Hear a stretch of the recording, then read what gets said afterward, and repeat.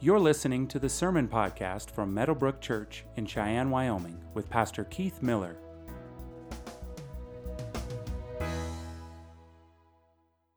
So if you have a Bible or a digital device of some sort where you can see the Bible, I want you to open to two passages.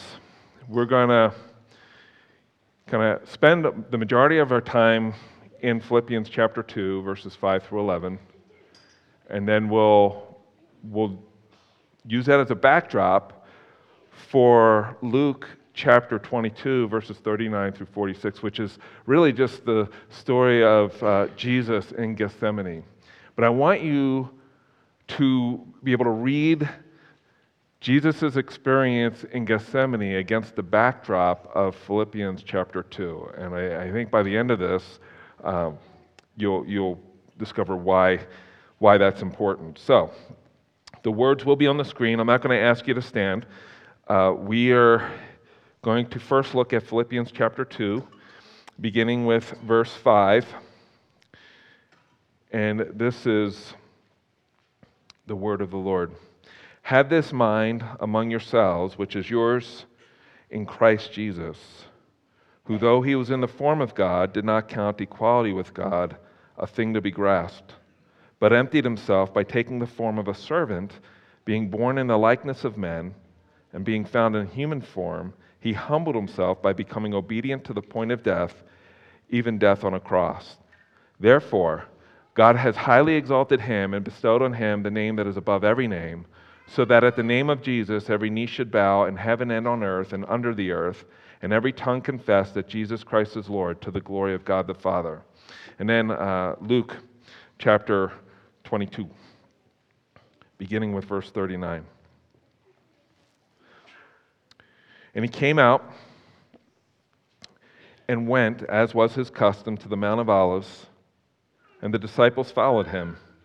And when he came to the place, he said to them, "Pray that you may not enter into temptation."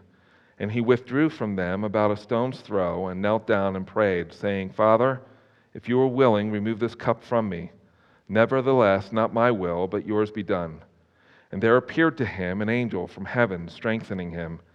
And being in agony, he prayed more earnestly, and his sweat became like great drops of blood falling down to the ground. And when he rose from prayer, he came to his disciples and found them sleeping for sorrow. And he said to them, "Why are you sleeping? Rise and pray that you may not enter into temptation." So, I just want to camp in Philippians chapter 2 just for a little bit, because I think for you to appreciate the wonder and the mystery and the marvel of the Garden of Gethsemane and just why Jesus was in agony and why he sweat great drops of blood, I think it's important to see that against the backdrop of this passage in Philippians. Philippians chapter 2 is this section here is viewed by many or understood by many scholars and theologians as to be an early church hymn. So they sang this, and Paul included this hymn in his letter to the Philippians.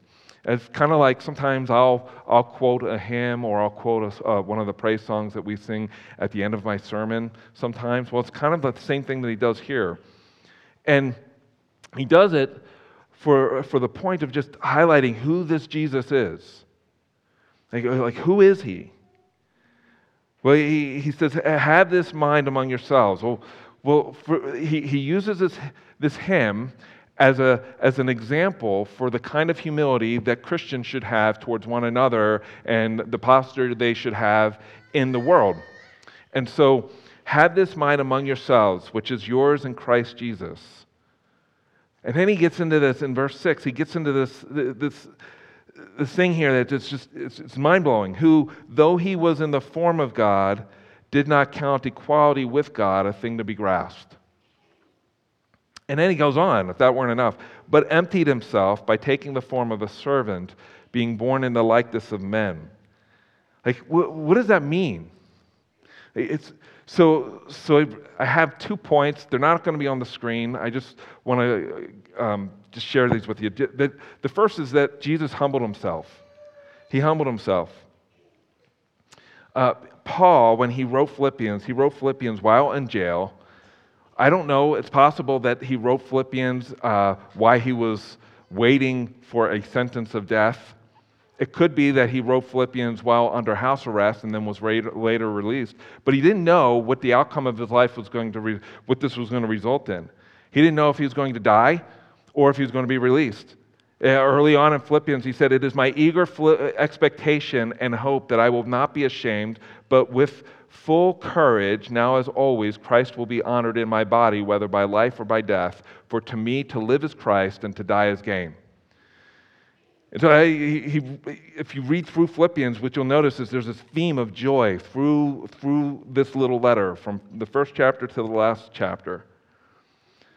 And he says, earlier in chapter 2, he says, "Do nothing from selfish ambition or conceit, but in humility count others more significant than yourselves. Let each of you look not only to his own interests, but also to the interests of others." And then we get to this passage where he says, okay, this is what it looks like. It's the mindset that Jesus had. This is the mindset that you ought to have. Though he was in the form of God, did not count equality with God. It's something to be grasped. Now, if you were here last Sunday, I talked about the Trinity, and I talked about God the Father, God the Son, and God the Holy Spirit, and I focused on and emphasized Jesus as God the Son, that he is equal with God and equal with the Father as one God. And here Paul says that he though he was in the form of God, meaning though he was equal as God, did not count equality with God a thing to be grasped. That word also means seized, to be seized. He didn't count it as something to be seized. So there are 2 words that I want to focus on. The one is seized, and the other is emptied. What does that mean?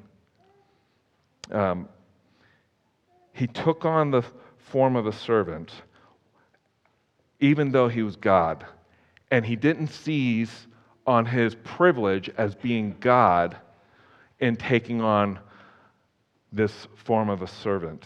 The word for servant there is slave.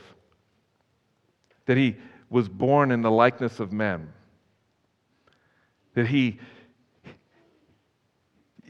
there were a lot of other things he could have done, and he didn't have to take on human flesh. He didn't have to be born of a virgin. He didn't have to do any of that, but he humbled himself as God the Son and took on human flesh, and he didn't seize his position as God or his place as God in the Trinity. He didn't seize on that. He humbled himself by taking on human flesh, and he didn't become less God. He remained God, but he took on the form of a servant for the purpose of dying on a cross in our place. That's pretty staggering. The second word I just want to focus on is the word emptied. In verse 7, Jesus, as the God-man and second person of the Trinity, took on the form of a servant, of a slave, and when he emptied himself, he didn't like get rid of some of his godness by taking on human flesh. That's not what is being talked about here. In fact, the word is used 5 times in the New Testament. In 1 Corinthians chapter 1, verse 17, Paul wrote, "For Christ did not send me to baptize, but to preach the gospel, and not with words of eloquent wisdom, lest the cross of Christ be emptied of its power." It's the same word. Clearly, using eloquent words and trying to dress up the gospel doesn't empty the gospel of its power to transform lives. Paul is using it as a metaphor, as an example. Paul didn't mean, when he said when Christ emptied himself, he did not empty out any part of his deity as God. For him to do so would mean that he would not be God. This is why the NIV, how many of you have the NIV? Right? So the NIV actually, I like the way the NIV translates this verse. Rather, he made himself, speaking of Jesus, made himself nothing by taking the very nature of a servant, being made in human likeness. One theologian by the name of B.B. Warfield said this. He said, "There is no halfway house between the doctrine that Christ is both God and man and that Christ is merely just a man." Another person said this, "A Jesus who is just less than God is like a bridge broken at the further end. Such a Jesus could not deliver from Satan and sin, and such a Jesus the Bible does not present." That by taking on the form of a slave, Jesus emptied himself in this sense, that by becoming a man, he refused to hold on to his divine rights and prerogatives while on earth from birth to the cross. So that's the mystery of the incarnation. One theologian said this, "For Christ to be our Savior, there was no other way than the way of the cross. God's righteousness demanded it, our sin required it, and Satan feared it." And so, this is what Paul's highlighting here. So now we go back to the Garden of Gethsemane, literally means the olive press. And here we find Jesus praying. He withdrew from the disciples, a stone's throw away, knelt down and prayed, saying, "Father, if you were willing, remove this cup from me. Nevertheless, not my will, but yours be done."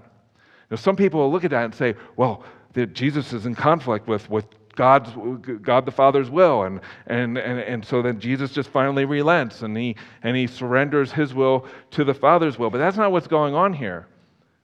He's staring at this cup, and this cup this metaphorical cup is the cup of God's wrath, and Jesus, as the one who emptied himself by just refusing to use his right as the second person of the Trinity, he's staring at this cup, and he knows what this cup means. It means that he's about to experience the wrath of God the Father.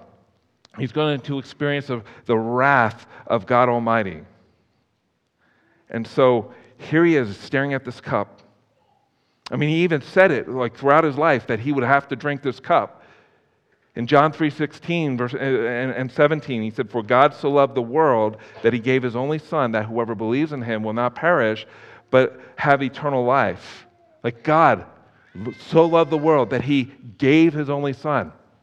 Jesus is in the Garden of Gethsemane in Luke chapter 22, and he's contemplating what it means for him to be given. It's not that he's contemplating it for the first time. He's just staring at that cup, and he knows what it means. He will have to drink the full cup of God's wrath that will result in him being hung on a cross, dying in your place and in my place. And his will is not in conflict with the Father's will. What you have here is when Jesus took on flesh, something happened in his nature that didn't exist before he was born of a virgin, and that is he took on human flesh. That he had a divine nature and a human nature, and they were married together. And here he is in the garden, and he experiences in the garden this great anxiety that results in these great drops of blood that he was sweating, because he knew that he was going to have to drink this cup. And what he's saying here in this prayer is, if there's no other way, my will is aligned with your will. And I know there's no other way, so nevertheless, I'm not going to cave to my anxiety. I'm surrendered to your will. There was a theologian by the name of Gordon Fee who said something I thought was pretty interesting, and I just want to share it with you. He said, "Here is where the one who was equal with God has most fully revealed the truth about God, and that is this, that God is love, and that his love expresses itself in self-sacrifice." This is what he says. What does that self-sacrifice look like? Cruel, humiliating death on a cross for the sake of those he loves. The divine weakness, that is death at the hands of his creatures and his enemies, is the divine scandal. The cross was reserved for slaves and insurrectionists, and now Jesus was about to endure that. In the garden, he was contemplating that. And so he says, Father, if you were willing, remove this cup from me. Nevertheless, not my will, but yours be done. Here's why we're here, to reflect upon this. That the Lamb of God, Jesus Christ, entered the Garden of Gethsemane willingly and obediently. Like, Gethsemane literally means the olive press. He entered in willingly and obediently. He wasn't in conflict with the Father's will. He was in line with the Father's will. The cup that he was staring at is the cup that Isaiah 51 verse 17 refers to. Wake yourself, stand up, O Jerusalem, you who have drunk from the hand of the Lord the cup of his wrath, who have drunk to the dregs the bowl, the cup of staggering. And here you have Jesus Christ in the Garden of Gethsemane, and he's staggering. Why is he staggering? Because he's staring at this cup. And in this cup is a different kind of fruit. It's the fruit that is the result of our sin. It is the result of our sin, and it is the wrath of God that he must drink. The one man's trespass was the sin committed by the first Adam in the Garden of Eden. Romans chapter 5, this is an important passage, and verse 17 says this, for if because of one man's trespass death reigned through that one man, much more will those who receive the abundance of grace and the gift of righteousness reign in life through the one man, Jesus Christ. Now listen, in case you lost all that, listen to this. Therefore, as one trespass led to condemnation for all men, that's what Adam did in the garden, the first garden, so one act of righteousness leads to justification in life for all men. So you have, here I'm drawing it to a close now, this is the point. Here you have Jesus in a garden. And as you read in Luke chapter 22, your mind should go back to a previous garden, the first garden. There is the first Adam. Jesus is characterized as a second Adam. The first Adam was in a garden, and he rebelled against the Father, or he rebelled against God, and what did he do? He hid from God. The second Adam obediently enters into a garden, and he doesn't hide from God. Instead, he goes to his Father and he says, here am I. So in the first garden, Adam sinned and Eve sinned, and they hid from God, and God entered into the garden, and he asked Adam, where are you? Jesus enters into this other garden as the second Adam, and he approaches the Father, and he says, here am I. I am willing to do your will. I'm going to drink this cup that is the result of Adam's sin. Nevertheless, not my will, but yours be done. Again, somebody said this, Adam, who being in God's image, considered his equality with God as something to be seized. Now, I don't have these on the screen. My manuscript will be available online, but I want you to hear this. Adam, who being in God's image, we're created in the image of God, the first Adam, considered his equality with God as something to be seized. What was the temptation? The temptation was from the serpent, if you eat this fruit that God said you shall not eat from or you will die, you will be like God, Adam. Adam said, that sounds pretty good. Let's see if my wife dies after she takes the first bite, and if she lives, I'll take a bite and we'll be like God. And Jesus, as the second Adam, entered the garden to be seen by the Father. And Christ, as God, became a servant by being born in the likeness of men. Do you see the parallel and the irony here? This is why this is, like the Garden of Gethsemane, is so significant.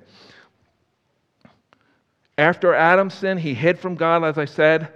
God asked, where are you? Jesus enters into the Garden of Gethsemane to be seen by the Father, and he says, here am I. The first Adam was called to manage the garden, while the second Adam created the garden. The first Adam was given the responsibility to maintain the garden, while the second Adam is the one who sustains the garden and all of creation. The first Adam seized what he thought to be an opportunity to be like God out of arrogant pride, while the second Adam, as God, humbled himself by becoming a man. The first Adam was guilty for bringing the curse upon the world, while the second Adam took upon himself the curse of sin on a cross for you and for me in our place. And in so doing, Jesus humbled himself by becoming obedient to the point of death, even death on a cross. As a result of his death on a cross, Paul concludes with these words, "Therefore, God has highly exalted him and bestowed on him the name that is above every name, so that at the name of Jesus every knee should bow in heaven and on earth and under the earth, and every tongue confess that Jesus Christ is Lord, to the glory of God the Father." Now, what you need to understand about those 3 verses is that this wasn't Jesus' prize. It wasn't, you humble yourself, and I will give you a trophy that you have not had before, and that trophy is you'll be exalted. That's not what's going on here. I wish you could see this. Paul is quoting Isaiah 45, verses 22 through 23. And what he is doing here is he's saying that Jesus, in emptying himself by resigning his rights to use his privilege as God, being equal with God the Father, from birth to the cross, then he was put in a tomb, and on the 3rd day he rose from the grave. That's this coming Sunday. We'll talk about that. And then God highly exalted him. God the Father highly exalted him. Isaiah 45, verse 22 through 23. I want you to hear this. He says this, "Turn to me and be saved, all the ends of the earth, for I am God, and there is no other. By myself I have sworn, from my mouth has gone out in righteousness a word that shall not return.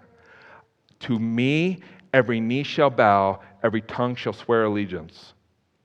Isaiah 45 is saying that one day every knee will bow and every tongue will swear allegiance to Yahweh. And Paul is saying that after Jesus humbled himself to the point of death, even death on a cross, he was put in that tomb, and on the 3rd day he rose from the grave, and then enjoys everything that was already his today as the one to whom every knee will bow and every tongue will confess that he is Lord. Amen? Like that is the marvel and the mystery of Gethsemane. Here you have the second Adam entering into this garden on our behalf, and he says, "I will drink the cup. I will drink the cup that is the result of Adam's sin. I will drink the cup that every single human being deserves to drink from, the cup of your wrath. I'm going to drink every last drop until there's nothing left on account of these sin-cursed humans, to redeem them and to make them your people." And he did that. And he did it on the cross, and he validated that when he rose from the grave. That is the message of Resurrection Sunday, right? I hope I didn't lose you through all this. I know it was a lot. I wanted you to see it. I was commenting to somebody earlier, to Sam earlier. I said I spent more time on this Good Friday message than I was planning on, but I wanted you to see this because it sets the stage for Resurrection Sunday. If Jesus didn't rise from the grave, all is lost. We're cursed. Like there is no hope for the human race. There's no hope for creation if Jesus was not who he claimed to be. And he was God the Son. And only God the Son could do what he was able to do. There was only one qualified to drink from that cup. Not some creation, not some creature, but the Creator, the one who sustains all things. And so that's what I want you to reflect upon. And we're gonna celebrate communion together. Like the band's gonna come up, right? Is that yeah? And we're gonna celebrate communion together. But I just want you to process that and to think about that. What Jesus accomplished on the cross. In Gethsemane, he was staring at a cup, but not this cup, not what this cup references or refers to. The cup of that we use for communion represents a cup that they would drink from during the Passover meal. And Jesus held up the bread and he held up the cup and he said, "This represents me." The bread represents his body. "This is my body," he said. "It's going to be broken for you. And every time you gather together, I want you to remember my body that was broken for you." And so when you're ready, let's take and eat together. And then Jesus held up the cup and he said, "This is the new covenant in my blood." Like the prophets prophesied about this cup.